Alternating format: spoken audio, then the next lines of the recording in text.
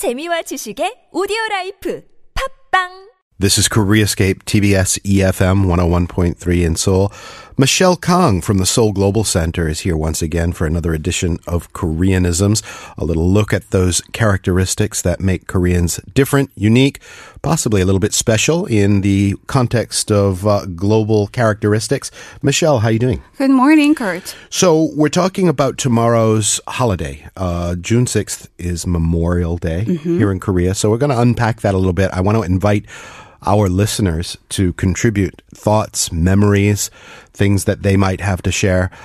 Do you know a veteran that's special to you? Would you like to remember somebody who was part of the Korean armed forces in any way, shape, or form?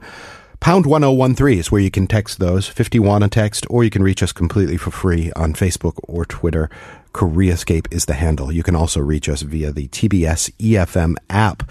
English or Korean is just fine. We can handle it. So tell me a little bit about Memorial Day. Where should we start? How about we start with the month of June? In general, well, actually, last month, May was the family month here in Korea, but June is the month of veterans, a remembrance of those who died fighting for Korea's freedom and democracy.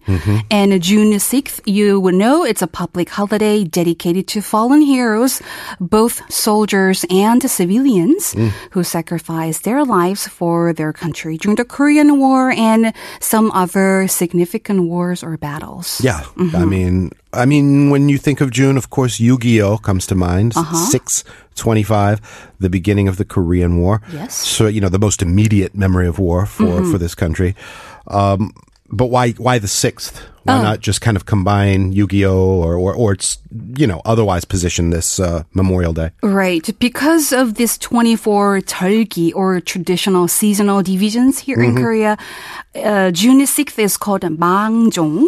And in the traditional Korean agricultural calendar, it's the time that people used to harvest crops like barley, and then they practiced ancestral rites for their ancestors, of course. So offering all these harvested crops to their spirits of the ancestors, just like that, people started to set aside this specific day to commemorate the fallen heroes. That's interesting. So it's like the time when you would make your shrines and things like that. And I didn't know that they did harvesting this. I guess you would call it an early harvest, right? Because this is grains and stuff that they would have planted right after the first thaw in spring. Right. And so already there's some grain ready to go. And then they plant again for the fall harvest. All right. I'm not an agricultural kind of person, but all right. So what kind of things do people typically do? Our Memorial Day in the United States tends to work out as like a holiday. You know, and people, it's a summer holiday, so people kind of grill and they go to the beach. Of course, they remember their fallen veterans in various ways. Is it mainly a holiday here, or is there a lot of stuff to do? Oh, it's a holiday, but if you have a family member who died for the Korean War, let's say, they would just visit the graves, for example, the national cemeteries. Makes sense. And especially the Seoul National Cemetery, the remains of 165,000 martyrs and soldiers, police officers, and reserve forces. These people are entombed at this Hyunchungwon, or the Seoul National Cemetery. And have you ever visited this place before? The first thing you would see is a huge memorial tower. You know, personally, I don't believe I've ever visited the ceremony. I've seen it countless times in the various presidential visits and rituals and things. I don't think I've ever personally gone to the cemetery. And I think I've driven by it on the way to various things. It's time for me to go and check it out, I think. Right. So the first thing is, just like I said, it's the huge memorial tower. And this is where the tablets of more than 100,000 soldiers who've given their lives for the country are enshrined. And you can read a very touching phrase on the tower. It reads, "For those who walk eternally with their fatherland, the sun and the moon will save safeguard this hill. Stirring. It's quite poetic. Right. So every year on June 6th, a state memorial ceremony is held right here with the president's attendance, and many other memorial services and events would take place across Korea. And you would see Korean national flags. They're displayed at half-mast, and at 10 a.m. on the day, the entire nation holds a 1-minute silence. You would hear a siren going on for about 1 minute, and everybody just prays for... So the sirens go for about a minute, like an air raid siren, Yes. right? And then is that the minute of silence, or after that there's a minute of silence? No. Oh, right as soon as it goes on, you can pray for all these war heroes. Okay. All right. Well, that's good for people to know. Hopefully people who are visiting or don't have the context will not panic when they hear air sirens tomorrow at 10 a.m. Right? They'll know it's in the context of the Memorial Day holiday. Right. Okay. So that's one option, is to go to the National Cemetery. Not everybody can do that. What other kind of things are going on? If you want to pay a visit to honor those war heroes, but if you cannot afford to travel in person, you can actually show your respect on cyberspace. Okay. So the national cemeteries, including the Seoul National Cemetery, they run online memorial websites. So usually families of the fallen soldiers can type in the name of the deceased to find their grave, which will be projected on screen. And you can make an offering by choosing all different items like incense or flowers. Depending on your religion, you can just choose a cross or a rosary. This is like a virtual representation That's of the, right. or is it like a satellite photo crop? Maybe just a virtual altar kind of thing. Right. So, okay. Right. Even though you don't have a direct family member who died in the war, you can pay respects by just clicking the memorial tower, or there's another monument to unknown soldiers. You can basically follow the same procedure, make an incense offering and whatnot. And then you can actually read what others have written there on the message board. And lots of people have left special messages to those who lost their lives for the country. Not a bad day to think about watching one of these war documentaries, just to remember what these people went through, particularly in the Korean War. There's one on the Josin Reservoir battles on one of the popular streaming services now, and it's just unthinkable. Some of the conditions that these people lived through and the hopeless sort of being outgunned, and it's unthinkable today. So you understand what they went through a little bit better by watching something like that. Lot of in the Korean War, as I mentioned, the most immediate war memory. Korea had a lot of nations, a United Nations coalition at its back. Yes. How many in total? I always forget the number. In total, 67. Oh, wow. Yeah. So 67 UN allied nations participated in this Korean War.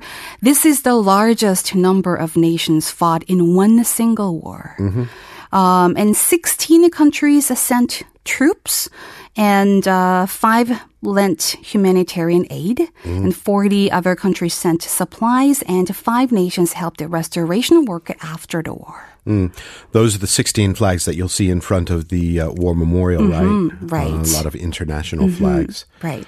And among all these countries, especially those who sent troops, all these countries included the United States, United Kingdom, the Philippines, Thailand, Canada, Turkey, Australia. There are so many, but Korea has established a very special ties with one particular country, and that's Turkey. They were quick to respond to this sort of call to defend the Republic of Korea. They were actually the second country to answer the UN call. Wow. After the United States. And 15,000 young soldiers volunteered to fight in the Korean War. This number is the 4th largest among all these 16 countries. And most of these Turkish boys were inexperienced. So they didn't really know how to shoot rifles. And I would think they were well out of their element in terms of the climate and the terrain, right? Right. Turkey's a significantly warmer year-round than Korea is. Right. Yeah. Right. So while they were on their way to Busan, it took about 21 days. They had to learn how to shoot rifles from American soldiers. And then they charged into high mountains, and then they fought against the North Korean militaries and Chinese militaries. And 1,000 Turkish soldiers lost their lives or severely wounded, and quite a few were missing. And, there's a huge UN memorial cemetery in Busan. 500 Turkish soldiers are buried there. Why Turkey? I mean, why was Turkey so quick? Why? Well, there has been this frequent contacts between those two countries, Korea and Turkey. So this specific or friendly relations between Korea and Turkey predate the Korean War, actually, by a long time, right? Long time. Yeah, we had a Turkish guest in here who does a YouTube channel, and he said, basically in Turkey we quite conversant with Korean culture because we've been interfacing with them over hundreds of years, thousands of years via the Silk Road. I mean, we encountered Koreans, eons ago, which I guess I knew that from some history book, but it was interesting to hear so conversationally from a Turkish person. That's right. It's a deep relationship. Right. There were frequent contacts, like some people from Turkey moved to Korea to live here. So this relationship started in the Goryeo dynasty, which continued to the Goryeo, and Joseon dynasties. And about 500 years later, all these young sons from Turkey came to Korea fight. Yeah. To fight for freedom. Korea would have to be, no place is a good place to fight a war. War is hell. But Korea's got to be one of the most inconvenient places to fight a war on the planet in terms of terrain and accessibility and all of that. Yeah. 70% of Korea, the Korean peninsula, is covered with mountainous areas, right? So it's almost impossible to drive in the mountains.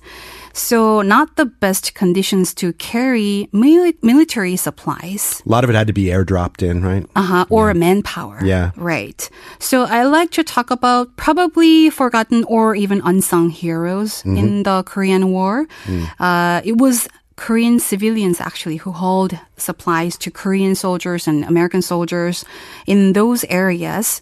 Right after the Korean War began, a paramilitary corps was formed, completely civilians. And the name was Civilian Transportation Corps, but this name was actually changed to Korea Service Corps. This is organized by the South Korean government to supply the relief that the soldiers urgently needed. But they were really young and an old, between age 10 and 16. Everybody in between had to fight, right? Right. It's interesting, because at the beginning when you said Memorial Day is for recognizing civilians, I thought you meant at first sort of civilian collateral damage and casualties, but this is quite literally a paramilitary organization that's everybody who can't be there on the front line is schlepping bullets and food and whatever they can bring. That's right. And then they carry everything with this A-frame. We call it 지게, right? A-frame carriers. So we call them 지게 부대. 지게? Not 지게. Not 지게. 지게. 지게. Okay, it's a different word. Different word. And it's like a frame that you carry stuff? Yeah, it looks like an alphabet A. It was named I've got pictures. Our PD is putting up pictures now. It's almost like a wooden... kind of a wooden backpack in a way. That's like a rack that you carry on your back. As far as I know, this was named by American soldiers, A-frame. So all these people who they have to travel 12 kilometers to deliver 45 kilo warfare supplies every single day. They were unarmed, but they were not given any military uniforms. Yeah. So lots of casualties. Try picking up one of those 45 kilogram discs in the gym that you put on a barbell. That's incredibly heavy. Try carrying that across the room and then picture carrying that 40 or 12 kilometers Right. a day. And you'll understand that not all heroes were just the people on the front line. There's a lot of unsung heroes as well, the people that had to carry all of these heavy shells for maintaining the front lines. Yeah, tomorrow's a day to reflect and to think. We're going to be having a conversation with somebody in the United States as well who's remembering Korean War heroes over there. Michelle, I'll see you again soon. See you next week. And Koreascape returns after this.